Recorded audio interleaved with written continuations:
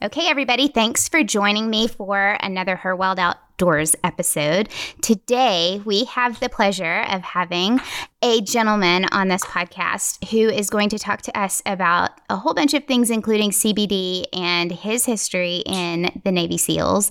So, William Branham, thank you for joining me.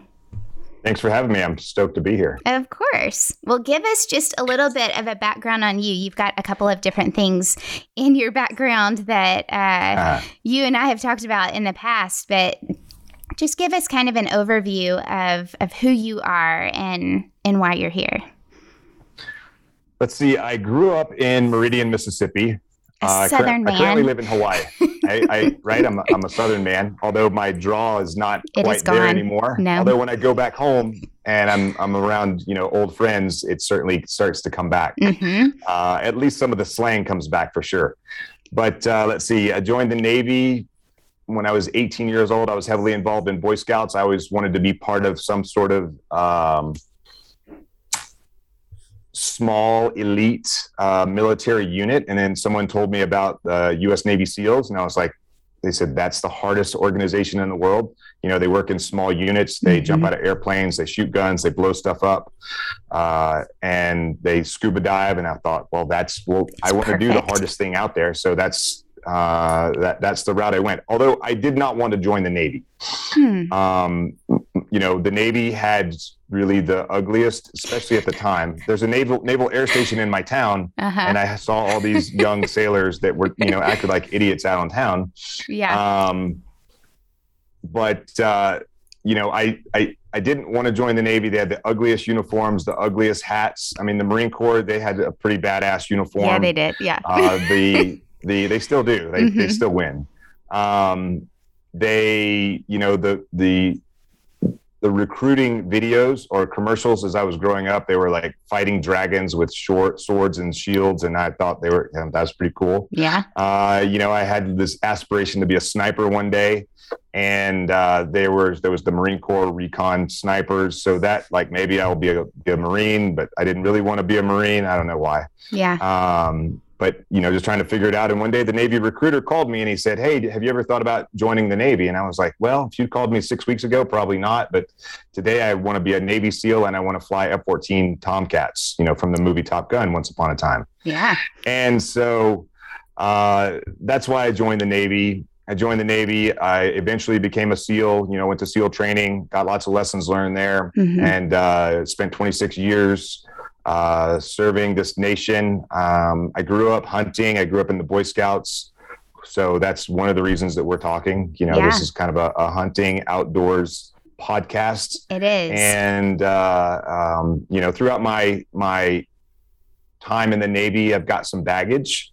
Also from some, not awesome relationships, some maybe toxic relationships. I've got some baggage from that as well. And I had to figure my stuff out when I got out of the military, because I was pretty much just kind of drinking myself to sleep at night. Yeah. To turn off that noise in my head. I eventually found CBD. It was a life-changing modality for me. It helped kind of turn down the noise in my head. Yeah. And helped me get my own positive self-talk back under my feet.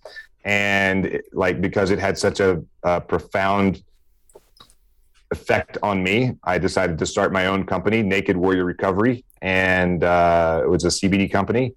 And I also do some mindset coaching, and I teach about the Get Naked mindset. And we'll talk about that in a minute, maybe. We will. We definitely will. I think that most people who have listened to the podcast know that just because it's an outdoor podcast, just because it's women focused, it doesn't mean that you don't have a part in that because of what you do and where you come from. And a lot of what we have talked about over almost every single episode, mental health has come up once, at least. And we have talked about everything from day-to-day mental health and the checks that you have on yourself all the way to suicide. And I think that when you talk to anybody, whether they've been in the military, we're a military family. My grandfather was in the Navy. He was a fighter pilot. Then you've got my brother who's in the Army. We are a military family. And I know some of the baggage that comes from that. I know what they've carried home with them, from my uncle in Vietnam to my grandfather, both of my grandfathers in the Korean War. My uncle was a POW in World War II. Like, they're in Germany. Like, I've got journals of his from when he was in a camp in Germany, and just walking through the mindset that they've had. Each one is different, right? Each person is different in how you respond to things, or how you decide to be proactive or you draw away. And I think that in my personal experience as a bystander and as somebody who can see these things happening, each person has kind of gone through these, I don't know, it's almost like grief, stages of grief, right? It's kind of like going from something happening to, you have to experience anger, you have to experience sadness, you have to, and it's sometimes so overwhelming that you don't know how to deal with that. And I think that can happen to anybody, whether you're in the military or you are a stay-at-home mom. I think that everybody deals with those kind of things differently. And so I'm glad to have heard that you found something that has worked for you, but also you have seen it work for other people. Now, you and I also have talked very briefly about a hunting incident that you had when you were younger. And I want to hear more details about it. So please fill us in on this turkey hunting exposition. Okay, before I do that, yes, I want to just circle back. You mentioned suicide and mental health, and really, I have my sort of tagline, my slogan, my moniker is "Get Naked," and I wear a shirt all the time, or a hat, and people are like, "What is that?" They're always thinking, it's like physically naked. Well, there's that too, but, when I tell people that it's about mental health, they're like, oh, what? Now I've really gotten their attention. But our mission here at Naked Warrior Recovery is in the military. And I only know these statistics. I don't know statistics for first responders or just like regular people, but we've lost more people to suicide than we have in 20 years of sustained combat.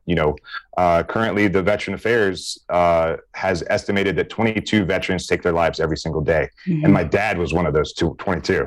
So I'm so sorry. And I didn't even realize it at the time when I was sort of working out this mission of 22 a day. And really our mission is, 22 to 0. Because 22 is too many, 21 is too many, 1 is too many. So that's really our mission. And, it's not just for veterans or first responders, it's for everyone. Like, we need to stop this epidemic of suicide and really focus on mental health. And mental health is something people don't want to talk about. It's not sexy. And oftentimes it's reactive. So if we can get in front of that, and really, I want to teach more people the Get Naked mindset. And again, we'll talk about that in a minute. But I wanted to, before I forgot, to kind of mention that, then now we'll talk about the little turkey hunting experience. I appreciate that. So when I was 15 years old, we'll put a little humor in here. If you have kids, maybe you should turn down maybe fast forward this part, because there may be a swear word or two in here. That's okay. And you'll understand why in just a second. So I was 15 years old. I went turkey hunting with my great uncle. This was a Tuesday. And my grandfather picked me up from the bus stop. I don't know why he didn't go hunting with us, but he didn't. So he dropped me off with his brother, my great uncle, and his son, who was, old enough to have kids my age. And my Papa told me about, I'm Southern, Papa. Oh, yeah. He That's told me good. about, he was like, maybe you guys work together and one person will call and the other person will shoot or something like that. And I'm thinking, I have this thought in my head. And so the Saturday before, I guess I fell asleep while sitting in the woods hunting, and I lost one of my turkey calls. And where we were hunting, you go down this little logging road and it splits, and there's a big hollow between. And so Uncle Grover and his son went down one side and I went down the other to find my turkey call. And I said, I'll come back around and meet them, somewhere on the other side when I find my call. And so I went over, I found it, and then I came back around, and we were about a mile down into the woods from the car. And I found a place where I thought was a good spot to set up. There's a field over, kind of to my right, another field off to my left. And there was a logging road in front. It was like really torn up where turkeys there had been a lot of action there. So I just decided to sit by a big pine tree. I was wearing a camouflage jacket, a hat, and some blue jeans. And the best kind of I see that's right. Exactly. You don't need all the fancy stuff. Redneck. Yeah, exactly. And actually the shirt that I was wearing, I remember because they had to cut it off of me, but it was one of those, it had it would glow in the dark at night. It had neon paint on it. So if you charged it, and so I was very sad to see that shirt go. But so I go and I sit down and I'm sitting next to a tree. And I do some calls, and I see my great uncle, Uncle Grover, walk up. And what I didn't know is he had cataracts and he was wearing a face net. And I saw him, and I'm still thinking about that sort of game plan that Papa told me about on the way in, and of one person one person calls, the other person shoots. And I was pretty good at calling in turkey. And so I did a little turkey call. He looked directly at me. I thought he saw me because I'm not really that well camouflaged. Maybe I had a camouflage net across my legs. And so he comes down and he sits about 15 yards away from me, maybe a little bit less. And so I'm thinking we're on the same plan. We're on the same wavelength. And I'm trying to be a really good hunter. I want to be still. I want to be quiet. I want to do good calls. And, but it's, spring, and there's a lot of gnats in Mississippi. So I'm trying to be very slow about, kind of waving the gnats and the mosquitoes out of my face. And he sees this motion of my hand, kind of moving really slowly in front of my face. And I do a few more calls, and I kind of look over at him. There's a little mulberry bush in between he and I. And then I happen to be looking to the right. Thank the Lord I was looking to the right. But I'm looking to the right, and then I hear, boom! No. And I kind of felt the percussion of the gunshot. And I was really angry because I thought he shot a turkey, and I didn't even see it. I didn't hear it, I didn't see it, I didn't anything.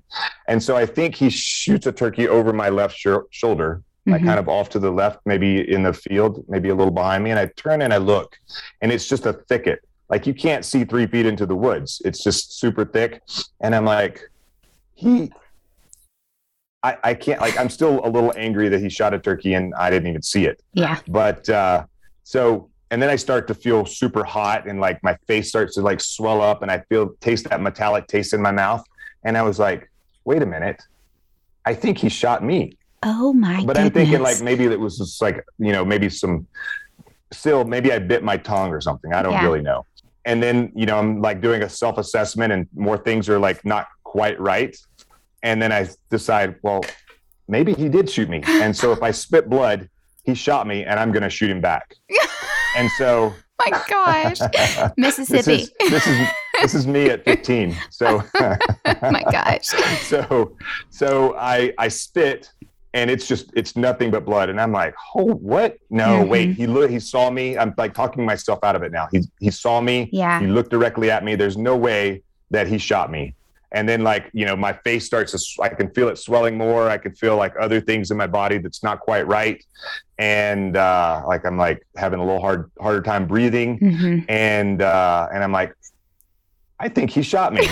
And if I spit blood again, that means he shot me, and I'm definitely going to shoot him back. And so I spit, and it's blood, and now I'm just mad. And I don't get mad easily. Yeah. I mean, I'm a pretty even-keeled kid, and I spit, and it was just blood, and I was like, this is where the swearing comes in. Earmuffs. I'm like, you motherfucker, you fucking shot me. And I tried to shoot him back. I was guns coming up, but my arm, I took the blast into my left side of my body, and I couldn't quite get the gun up. And now I'm trying to like figure that part out. And then he's smart enough to like, he gets up, he's like, what happened? What do you do? I'm like, you shot me, you motherfucker. I'm going to fucking kill you. And so I'm sure that put a lot of fear into him. He ran over. The first thing he did is took the gun out of my hand. Smart. He's like, what happened? How did you? I'm like, you shot me. He was like, I didn't know, or something. I don't remember really what happened. I only remember my side of it. Yeah. And so he took the gun away from me. And so I had to walk out of the woods. He had to go back down into the woods and find his son, who was, deep, even further in the woods. And then, by the time I almost got back to the car, they caught up to me and they were like, rushed me off to the hospital. And they took me to the hospital where Mama worked for like 60 plus years. And of course, I'm there laying in the She's hospital. She's gonna lit into them harder than you would ever do. She's like, oh, do you want me to go shoot Uncle Grover for you? Yes. Yeah, she was pretty upset. But so that was my turkey hunting story. So I've been shot before, and so 7 combat deployments. I wasn't too worried about being shot again. Anytime we were in, things are happening, I'm like, I'm okay here. I've already been when stuff through starts that. blowing up around you, it's a little different. But like, we're trading bullets. I've got a better chance of not getting shot a second time, I think. But what you never all know. ended up, like you said, you got hit in the face and the shoulder. Did you have to have surgery? So it was like, if you look at a chest X-ray and like a sort of from the rib cage up, there's about 30 plus shots. It was number 4 bird shot. And so they're like embedded in my skull. One went through my nose. One, I don't know how it didn't like completely take out my hearing on my left side, but there's lead. If you feel my skull, you can move some lead particles around, like little pellets all through my left side. And they were actually going to let me go the next day. They were like, you're probably fine. But I was having these kind of stomach cramps. And I was like, my stomach hurts. Can you guys give me something for pain? And they're like, we're not prescribed to give you anything. You're fine. You're probably just in shock. And I'm like, I'm not in shock. I'm angry. That was probably, I'm fine, but my stomach hurts, and started hurting more and more. And it turns out that 2 pellets went through my rib cage, kind of lower rib cage, and into my large intestines, and caused some pretty significant internal bleeding. So they were doing like a CAT scan, and they're like, lay still. I'm like, I cannot. It hurts. And I'm being very calm about it. I was less calm then, I think. Yeah, but I bet. And trying not to say bad words, but and they were like, oh, we've got a problem here. Yeah. So they pretty much like right into surgery. I woke up with a giant zipper, like a 12.5 inch, staple. They stapled me shut. So they had to do explorative surgery where they took all of my insides out. Yeah. Found where the problem was, fixed it, put everything back in, and closed you up. I've been on a couple of those surgeries, mainly gunshot victims that things bounce around once they get in there. And so I've been in a couple of surgeries helping out where you have to walk that bowel and find if there's anything wrong. It is not an easy surgery. So I'm glad that they found it though, because that can kill you. Right. Yeah. I mean, there's some pretty gnarly internal bleeding, I guess. But I actually have a buddy who, and it was interesting that I had this experience. He got shot in the belt buckle, and some frag went up into his guts. And then, and they had to do the same surgery, but his scar is only mine's like 13 inches. It kind of goes from like the bottom of my rib cage around my belly button and like about 1.5 inches lower. Yeah. And his was like maybe 6 inches wide. They did it like completely different. I was like, that's not fair. And he was up in like, walking around and all was good. They did surgery in Iraq. And they did that. It was like minimal. They were trying to be as minimal as possible there. I get that. Right. And I think they found it pretty quickly because they knew right where it went in. And Man, I hear more stories about kids and other people getting shot in turkey season than any other season. Right. And I think we could keep talking and keep talking and keep talking and keep talking because of how I feel on the subject of using decoys and things like that when I mean, you're a living example of, you didn't even have a decoy. You weren't even completely camo, and it still happened. And there are all of these rules and laws to keep people safe, make sure you can see the full target of what you are shooting. And after that, when I guess turned 18, I had to do hunter's education to get my hunting license or whatever. And I was like, and there was a similar scenario. And I was like, I was starting to get like a little bit angry watching. I was like, oh, maybe this is what PTSD is. Before there was like such a thing as PTSD. Probably was. I talk to my kids all the time. They went through hunter safety 2 years ago. And my son, it was the first year he could take it. And I'm very grateful. They had asked the question, well, is there a kids version, or do you have to do the same? And you do the same course, the same test, the same shooting, everything for a child as you would for an adult, because the information is that important. And if they can't handle the class, then they're not ready to be out there, in my opinion. Yep. So I'm grateful for it. But yeah, circumstances like that shouldn't happen. Oh my goodness. Right. I'm glad you're still alive. So am I, clearly. And it probably prepared you, like you said, the fear standard of when you were in the field as a SEAL, probably. Right. I mean, anytime you're like going out on like an operation, like the anticipation of going out is pretty high at times, depending on what the intel is and things like that. Or you're like, oh, this is a heavily IED'd area. Well, let's just not hit anything. That would be awesome. Yeah. But we have hit stuff. We have had, command detonated IEDs, barely miss us at times. But, and like I said, when I was, anytime that we're trading lead, there's still a little bit of stress that goes on there. But, I'm like, you guys, I'm good to go. I could probably stand here and not even in cover, and I'm probably fine. Oh my gosh. I'm still going to take the proper precautions to try and not get shot. But when things start blowing up, it's a different scenario. I'm like, oh, I've never been blown up before. So I don't know that I have that kind of in my back pocket as insurance. So that's the one thing kind of holding you back into hesitation. Not that you can do that when you're in a situation like that, but coming back, even before you were probably out, each time you came back, you probably, like you said earlier, were dealing with that transition. I think, there's definitely some transition that happens from, being deployed to coming back to, your regular job, if you will. But, you still have that team, that camaraderie. You still have mission and purpose and things like that. For me, the hardest transition, and I still say it today, is, the hardest military mission I've ever been on was my exit from the military, my transition from military life to civilian life. Like my entire adult life has been in the military. It's all I've ever known. I had a badass mission. I had a badass purpose. I had a badass team. And, you have all of those things together. And when the day that I retired, air quotes, retired from the military, because you never, it's not really retirement. Correct. They give you a little bit of, a little pocket change at the end, but it's not anything that you can live on. But, that transition from military to civilian life, losing my purpose, losing my mission, losing my team, it was like losing family. Like that's really the hardest transition hardest mission I've ever been on. Like completely unprepared for it.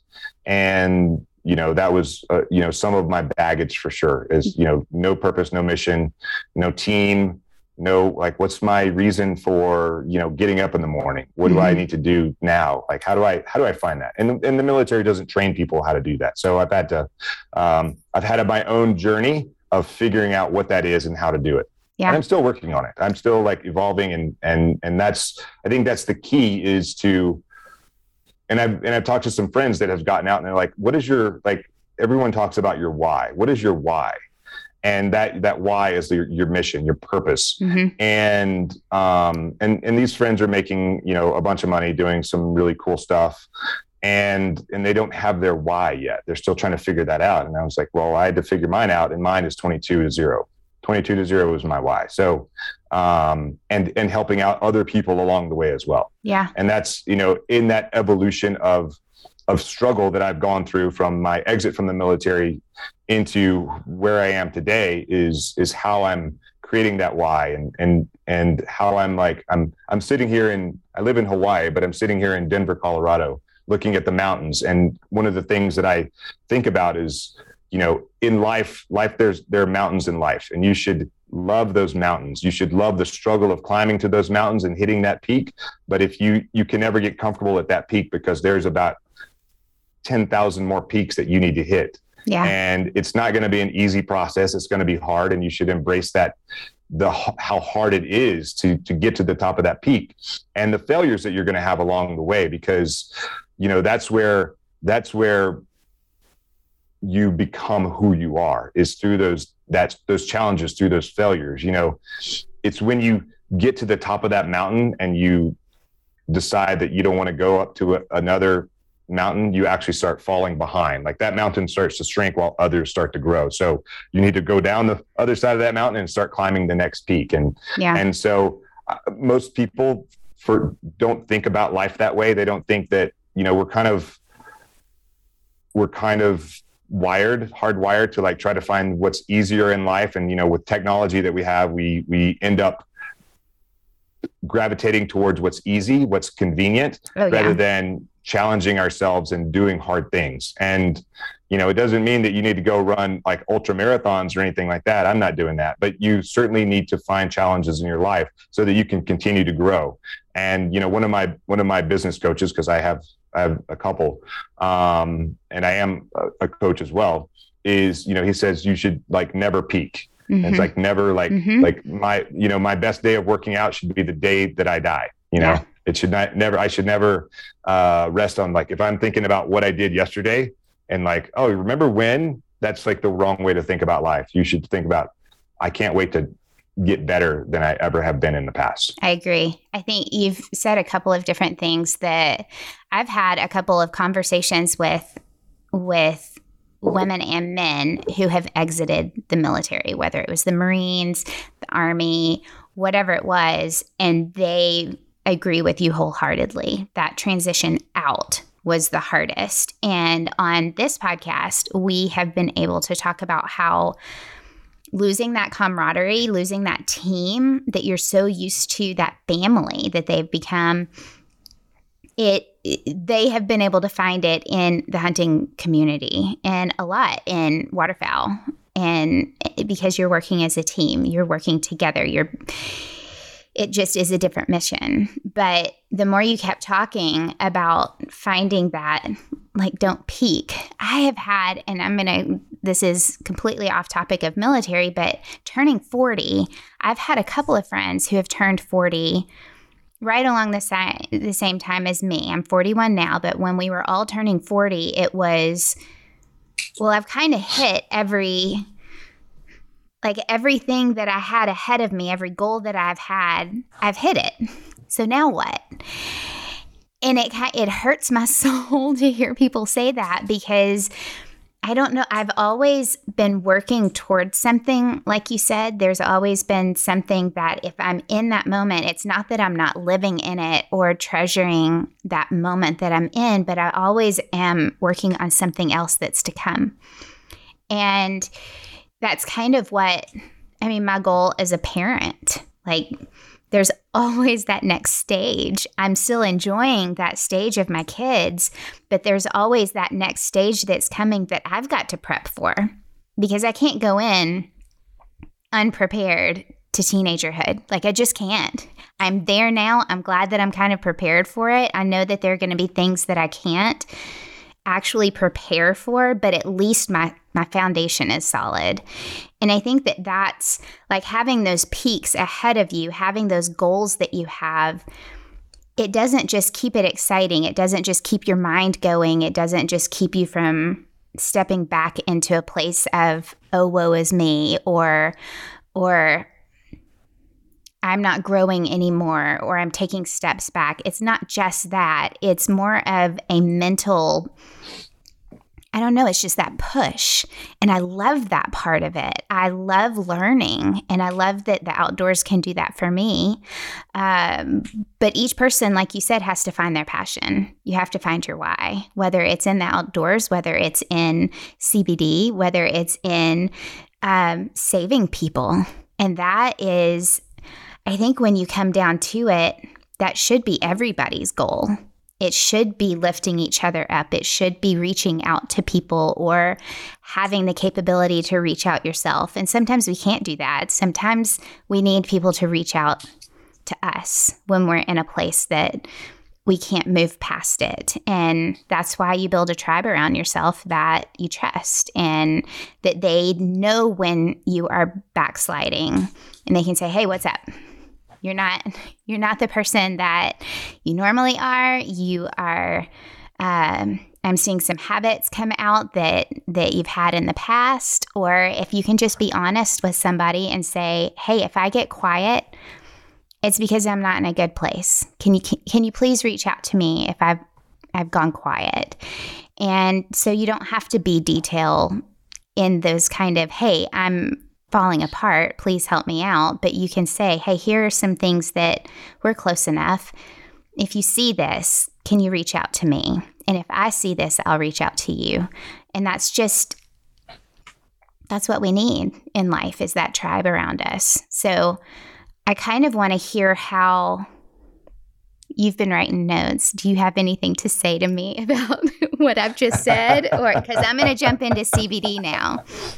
So you just said like some really important things. Mm-hmm. Like one of the things you said is keep it exciting. Mm-hmm. And it doesn't matter what you're doing. I would say keep it exciting in, whatever job you're doing. If you're not having fun and you don't enjoy going to work, you should find another job. Yeah.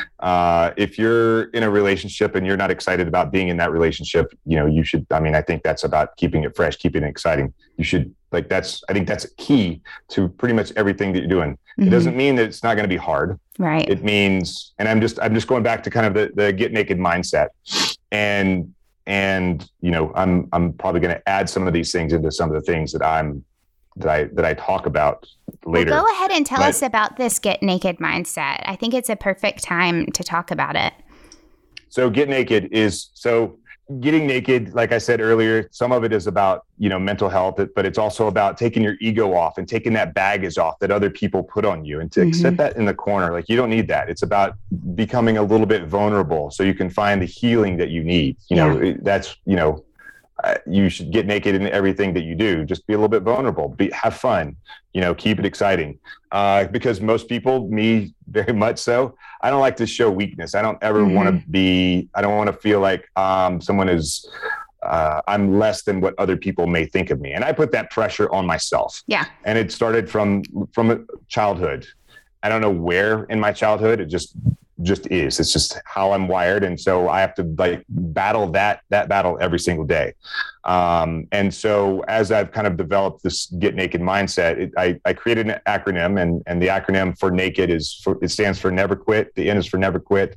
And I don't mean never quit, smoking or drinking or bad habits. I mean, never quit trying to improve yourself. Right. I mean, if you started a project, there's a reason or a plan or, whatever it is, yeah, there's a reason you started it. So why don't you keep pushing and take that all the way to the end? It doesn't mean it's going to be easy. It doesn't mean it's going to be a straight line. There's going to be bumps in the road. There's going to be twists and turns. There's going to be mountains that you're going to have to climb that you didn't foresee, mm-hmm. but you need to do it anyway. And, one of the tricks that we, in SEAL training, I'll just use Hell Week for an example. Actually, I'll use Hell Week, and I'll use prisoner of war training since you said your uncle was a POW in World War II. So when I went through prisoner of war training, they told us to create small victories. So basically, if you haven't eaten for a week, you've been running around in the woods, and now you're forced into being a POW, and you're in a plywood cell mm-hmm. That's about it's as wide as your elbows, and there's not enough room to lay down, and they have a 2x12 in there for you to sit on, and you have to sit in a certain position, and you can't talk, and then You have to use the bathroom in a little bucket, like a coffee can in the corner. And so what they said is you don't communicate with anyone. They play this weird psychedelic music, and then they interrogate you. And what they tell you to do is they tell you to create small victories. And these small victories are things that are going to help you like keep your sanity while you're going through this process, because you don't ever know when it's going to end. Right. So if the guards tell you don't look to the left, every opportunity you get, you should be looking to the left. If they say don't communicate with any of the other people that you're around, you should, like, when they're not looking, you should like reach over and grab someone and like squeeze their hand, or make a little sound, or start trying to communicate through the cell walls. Maybe there's someone on either side of you. And so just create these small victories. If they tell you not to do something, you do it anyway. So that's kind of one of the lessons that I learned in prisoner of war school, but also, that applies to everything that we do in life. And in SEAL training, we have what's really the most famous week of military training in the world. I've gone all over the world, and everyone knows what Hell Week is. Hell Week is 5.5 days of you don't sleep, you're cold and you're wet and you're miserable, and you work as a team, a 7-man boat crew team, and you're doing races, and it's nonstop action and misery. But there's one thing that is constant no matter what during SEAL training, and that's during Hell Week, is they're going to feed you 4 times a day. So it doesn't matter how miserable you are, how much your body is just jackhammering while you're laying there, locked arms in the frigid Pacific Ocean. All you have to do is make it to your next meal. And once you make it to the next meal, that's a small victory. Yeah. They can't take that away from you. So once you make it to that, and so when you're doing things in life, you have to like break things up into bite-sized pieces right. that that you can accomplish. Like chop that thing up as small as you need to, and then focus on that one thing during that day. And that's really what never quit. And you just do that every day. You don't take a day off. You make that a non-negotiable. Maybe it's maybe it's like make a phone call. Maybe it's write an email. Maybe it's whatever. It doesn't matter what it is, what the project is, what the program is. Maybe you want to run an ultra marathon. Run those miles that you need to do and right. make that your non-negotiable for the day. So that's really what Never Quit is about. A is accept failure, because failure is where I've learned more lessons in my life than anything else. Yep. You couldn't pay me millions of dollars to have the experiences that I have, received through failure. So most people don't want to fail because it makes you look weak, or, admit that you failed. But, if you look at the greatest, successes in the world, you look at Michael Jordan, arguably the best basketball player of all time. He's missed more than 9,000 shots throughout his basketball career. He's lost more than 300 games. He's missed more than 30 game-winning shots. And you know what he did after every game, win or lose, is he didn't go and celebrate the wins. What he did is he went back to the gym that night and he practiced those shots that he missed. He practiced them until he got them right, because through that failure, he became a better basketball player. And then when he transitioned over to baseball, it was the same thing. He wasn't a great baseball player, but he wanted to do that. And so he showed up before everyone else, and he left before everyone else, just so that he could get better at playing baseball. Yeah. If you look at, Elon Musk and Steve Jobs, both icons creating massive companies, both Elon Musk and Steve Jobs were fired as CEOs of companies that they started. They were fired. They went. They learned from the lessons through failure. They came back and created even bigger and better companies.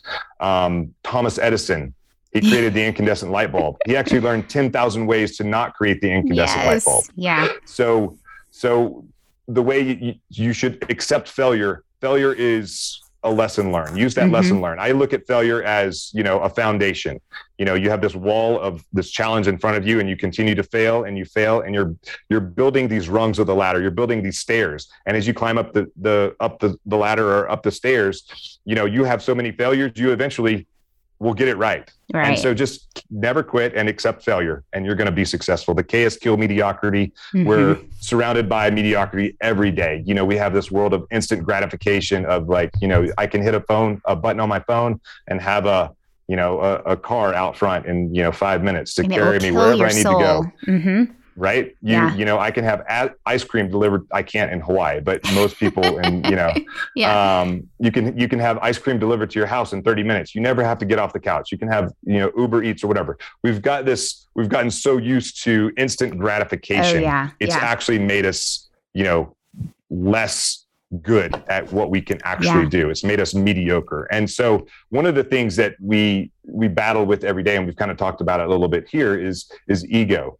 And your ego knows all of your strengths. It knows all of your weaknesses, and it knows just what to say to make you mediocre. So really, in order to kill mediocrity, you need to compete in kindness, compete in giving, compete in generosity, and compete against your ego. Because once you can win that battle, that war that you wage every day against your ego, you'll kill mediocrity, you'll improve your life, and you'll improve the life of people around you. The E is expose your fears. And I don't mean like lions and tigers and bears, oh my, or spiders or whatever. I mean like those fears that live deep dark in the back of your brain, those fears that you don't want to share with anyone. Right. You don't trust anyone to really talk to about. Those fears that when you're alone in your car, they creep out and they just start swirling around in your mind. Or if you're like alone at night, kind of trying to get ready for bed, they're like swirl around. And these are, really many of my battles of, I would use alcohol and pretty much drink myself to sleep at night, which is kind of where CBD came in to like help quiet those noises down. But what I've learned is if you expose those fears, so I look at fear as like a vampire. Vampires, they suck the life out of you. Those fears suck the life out of you. Yeah. They both live in the darkness. They suck the life out of you. How do you kill a vampire? You expose it to sunlight. How do you kill your fears? You expose your fears. So there's a lot of different ways to do this. And one of my friends and business coaches, actually, I like what he says, so I'll share that one here with you. He says he'll be driving along, and he's a billionaire, by the way. He's like, you wouldn't think that he would have that many stresses or anxieties. He's got a lot. Yeah. And what works really well for him is he'll be driving along and like those fears will start swirling around in his head. He'll pull over, he'll stop at a Starbucks, he'll order a coffee, he'll sit down with a pen and a piece of paper, not on his phone, because there's something that happens with this transfer of energy through your hand and onto a piece of paper, where he'll write down everything that's bothering him. It doesn't matter how big or little, every single thing. And then he'll read it. He might even read it out loud, or he might share it with someone. And once he's exposed that fear to onto a piece of paper, he's like, that's really what was bothering me. That's really the thing that was holding me back. And it doesn't, like, depending on how deep the fear is or how terrible, like how deep rooted it is, it will take many times of doing that. I mean, that's why people go to, therapists to talk through their issues. That's exposing their fears. And I'm not saying that's right for everyone, but it's right for a lot of people. But this is like a trick that you can use, on your own, in your private, the privacy of your own life. If you're not ready to share that stuff with anyone, just share it with yourself. Be brave enough to, and that was my, a problem of mine in the past, is I wasn't brave enough to share or to be vulnerable. And people are like, you're not afraid of anything. You're a Navy SEAL. Yeah. Okay. If you say so. I'm afraid of looking weak. I'm afraid of being vulnerable. And so, when I learned to really kind of expose those fears and find those vulnerabilities and expose them to the world, I was able to control those fears, and those fears were no longer able to control me. Courage is not the absence of fear, it's the mastery of fear. That was Mark Twain said that. Okay. And so, again, once you're able to master your fear, you control the fear no longer controls you. So you're not going to have those weird conversations in your head while you're alone at night, or while you're driving, alone in your car, and, you get all excited about whatever that thing is that's bothering you. And the D is to do the work, because, again, we've got, YouTube and Facebook and Instagram, and we're scrolling is such a great thing. And it is for sharing information, maybe sharing, parts of our lives that we want to share with other people, but we end up getting sucked into these devices, and we end up finding excuses to not do the work. If something is worthwhile, it's worth doing the work. Agreed. And so really, to kind of wrap it all up, the get naked mindset is really about never quit. It's about accept failure. It's killing your mediocrity, exposing your fears, and it's about doing your work. Yeah. I like all of that. Like every little bit of it, whether you've been in counseling or not, I think that I think these things come up. I mean, I've been in counseling in my life over time, and these things have come up. I wake up in the middle of the night sometimes because my head is so full of the things that, whether it's anxiousness about what needs to happen or anxiousness about what has happened. But I keep a journal right beside my bed, and I can just write it down, and usually I can get back to sleep. And it is that exposure. Do I share that with people? Yeah, sometimes I do. Do I not share it with people? Yep, sometimes I don't. But it's my way of, I'm not going to be circling the wagon over and over in my head.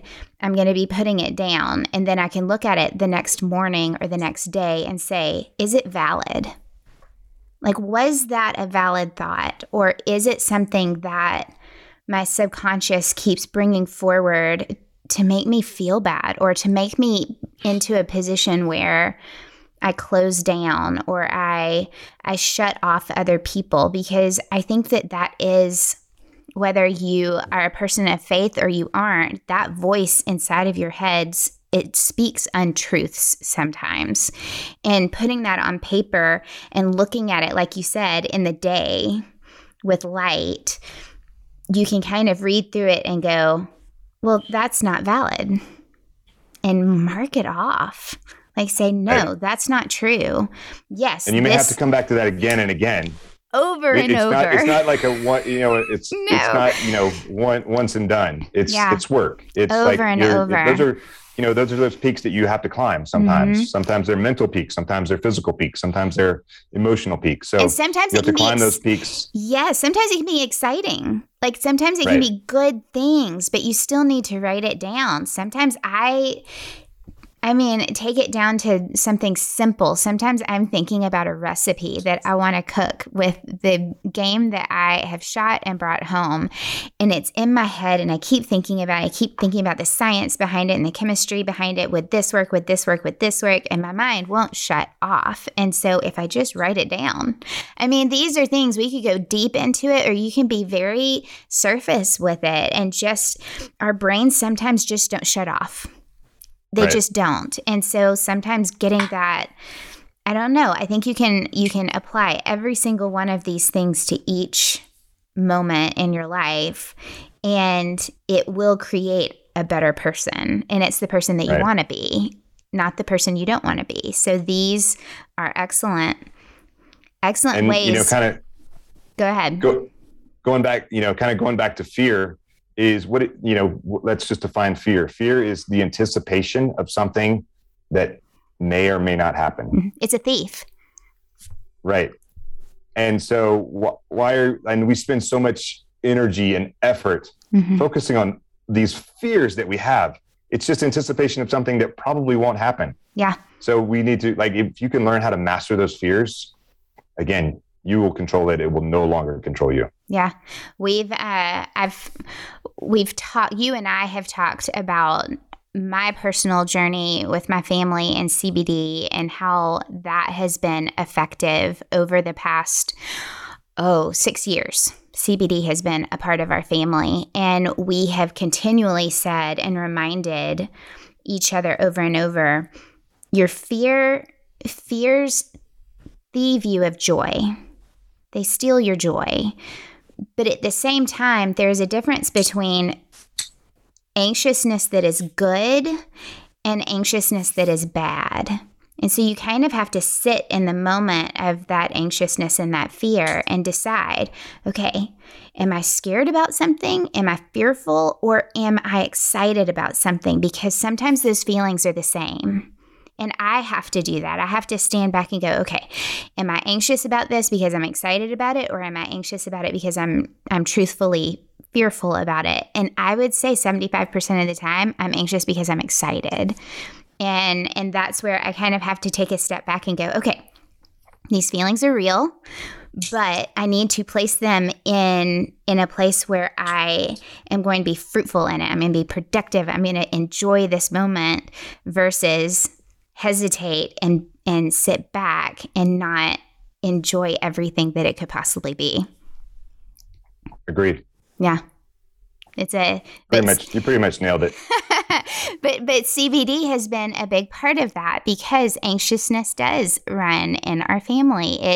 Right. I think that everybody kind of has to wade through those feelings, especially when you're growing up. How do I feel about that? How do I react to that? But sometimes they can be overwhelming before you have the tools to utilize that in the right way. Right. And CBD has been a huge help in our family with that. It's been a huge help in recovery physically.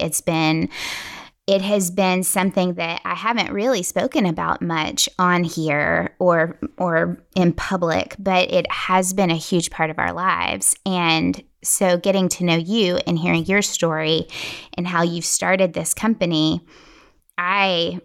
and I've told you this over and over, I can't speak any higher about CBD, but your company does it in a great way. And so tell me how Naked Warrior Recovery started. So that's a great question. So for me, CBD has been the modality to help kind of turn down the noise in my head so that I could work on that positive self-talk to really to come up with this get naked mindset. And, CBD is not a magic pill. It's not a cure-all. Although some companies, some people will say that CBD doesn't work in that fashion. What CBD, I'm going to do a little bit of bro science here. Yes. What CBD is it's a molecule in the hemp plant.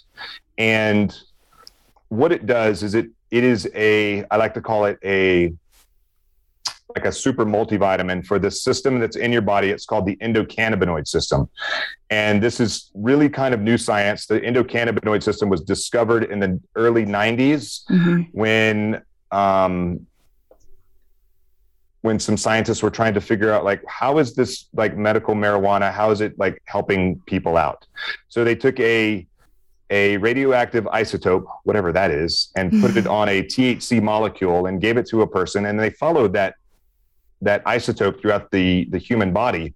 And that's how they discovered this whole new system. And so the endocannabinoid system it's a giant neuroreceptor system, and it's connected to every system in your body. Think your respiratory system, your central nervous system, your digestive system, your immune system. It's connected to everything.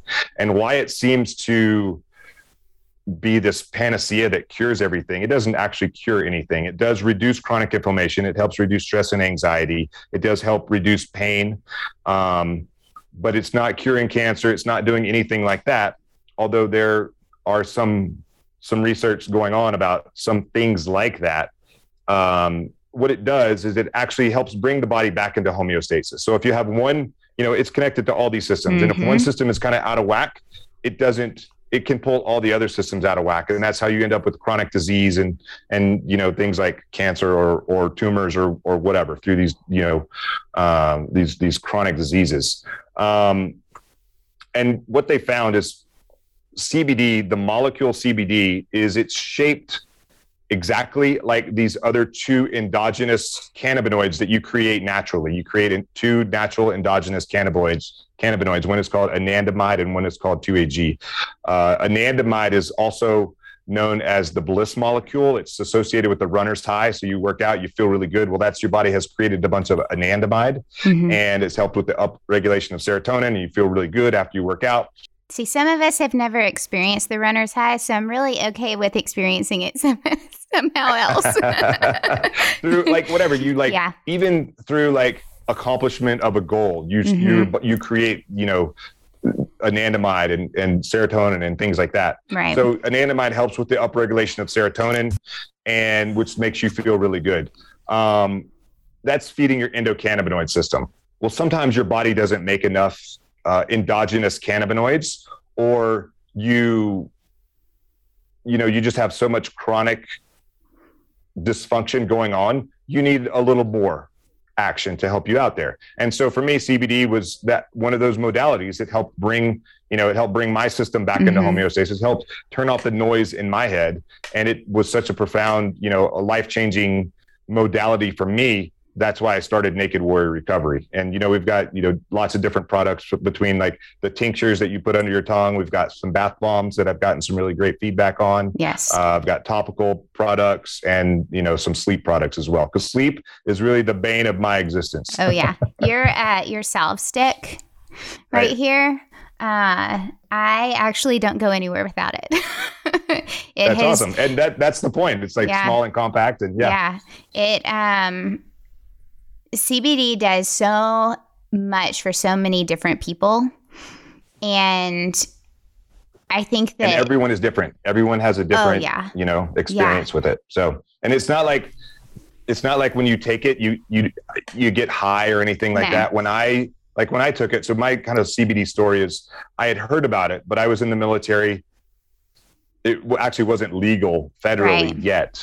But I heard about it on a podcast, and the guy was talking about, everyone knows about medical marijuana, but this other molecule in the hemp plant called CBD, and it, helps with all these other medicinal benefits. It's really like life-changing for like certain kinds of childhood epilepsy. Mm-hmm. And there is actually one pharmaceutical out there created. It's called Epidiolex, and it is specific, that has been approved by the FDA, and it is to treat a very specific kind of childhood epilepsy. And so, but 2018, the Farm Bill was passed December of 2018, which made CBD hemp legal, and then therefore CBD legal. Mm-hmm. And so I was having lunch with a friend of mine, going through some stuff. And I said, I think I want to try CBD. I'm going to go look for a CBD store here in Virginia. Maybe what you have is better than what we have in Hawaii. I hadn't really done any real research. And he's like, you want CBD? I've got some back home. And so we went back to his house. He gave me a bottle. I tried it that night. Maybe it worked. Maybe I felt a little better in the morning. But what I noticed over time is that, I like to say water boils at 212 degrees. I was probably living at like 210 degrees. Mm-hmm. My fuse was very short. That thing that would like make the fear, make the sound, make the, all consuming negative self-talk come out.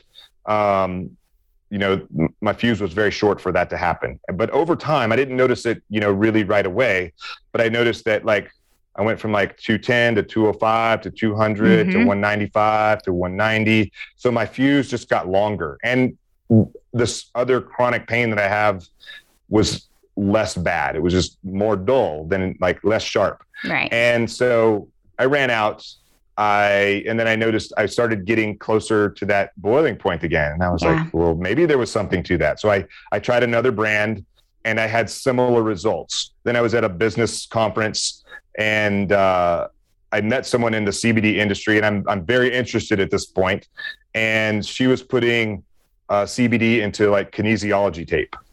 And I tracked her down after the event because she was like, how do I market this? Because I can't market CBD on Instagram or Facebook because it's an illicit, air quotes, illicit product. Right. So I have to be a more, and she was experiencing the same thing. She's been in the industry much longer than I have. But she was asking like, how do I market it? How do I get it, in front of more people with a very small budget? And so I tracked her down after the sort of Q&A thing that she was at, that we were at. And I'm like, hey, you're the CBD girl, right? And she was like, yeah. And I said, really, I wanted her to hire me and so I could learn more about it and then like help grow her company.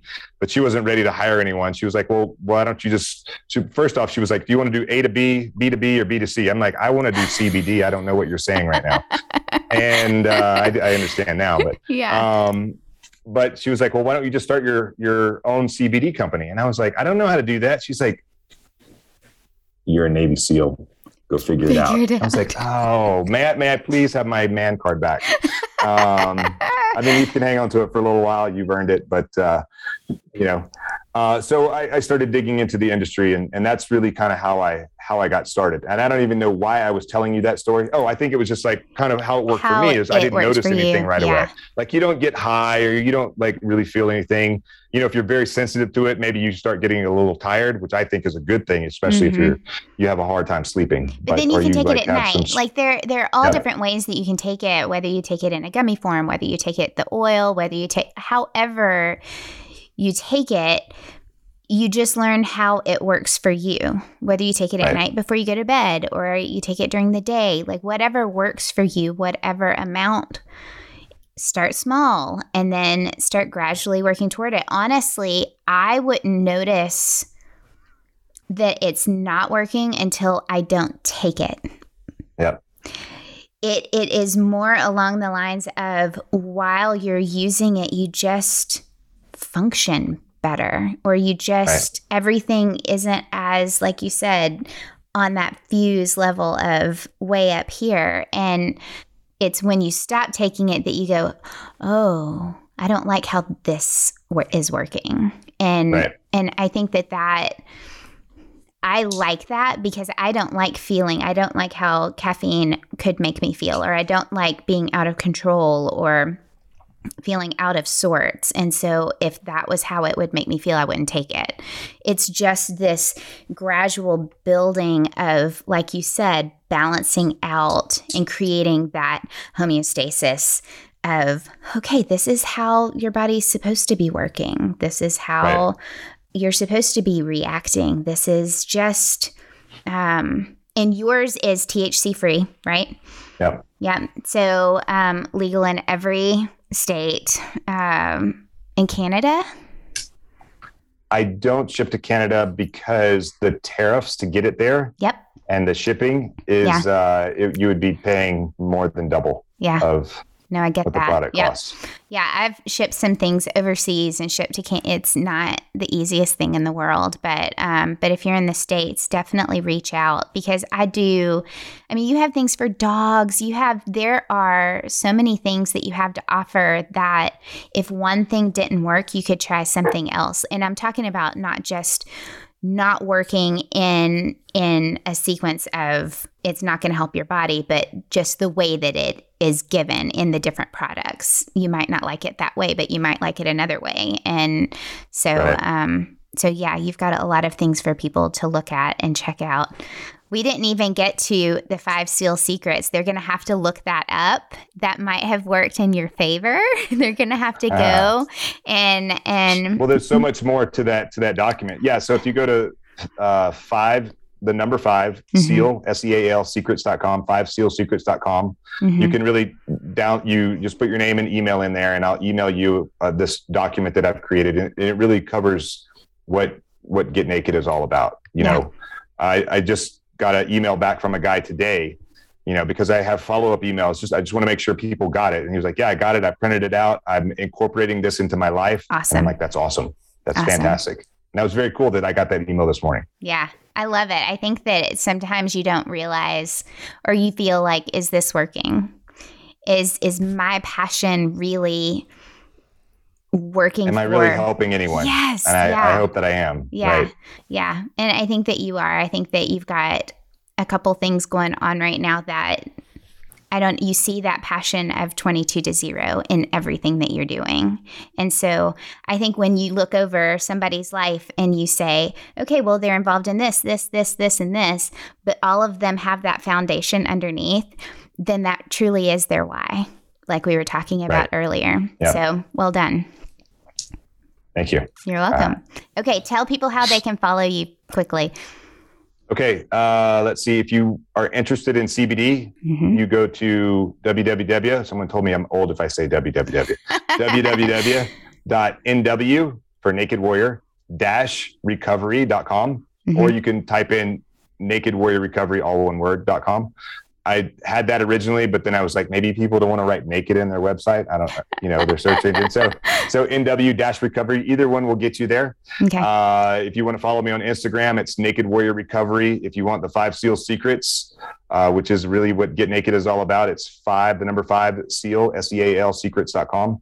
And I think that's everything. I have some Facebook and LinkedIn and some other stuff, but I don't if I put everything on Instagram first and then I put it across everywhere else. Yep. I even have a TikTok channel. Heck yeah. I found that. I've been following that since I joined TikTok. But no, guys, look up Naked Warrior Recovery, look up 5 Seal Secrets, Get Naked, support this man and what he is doing because of his passion behind it. And and y'all have a great day. Thank you so much, William. Amy, thanks for having me on here. Of course.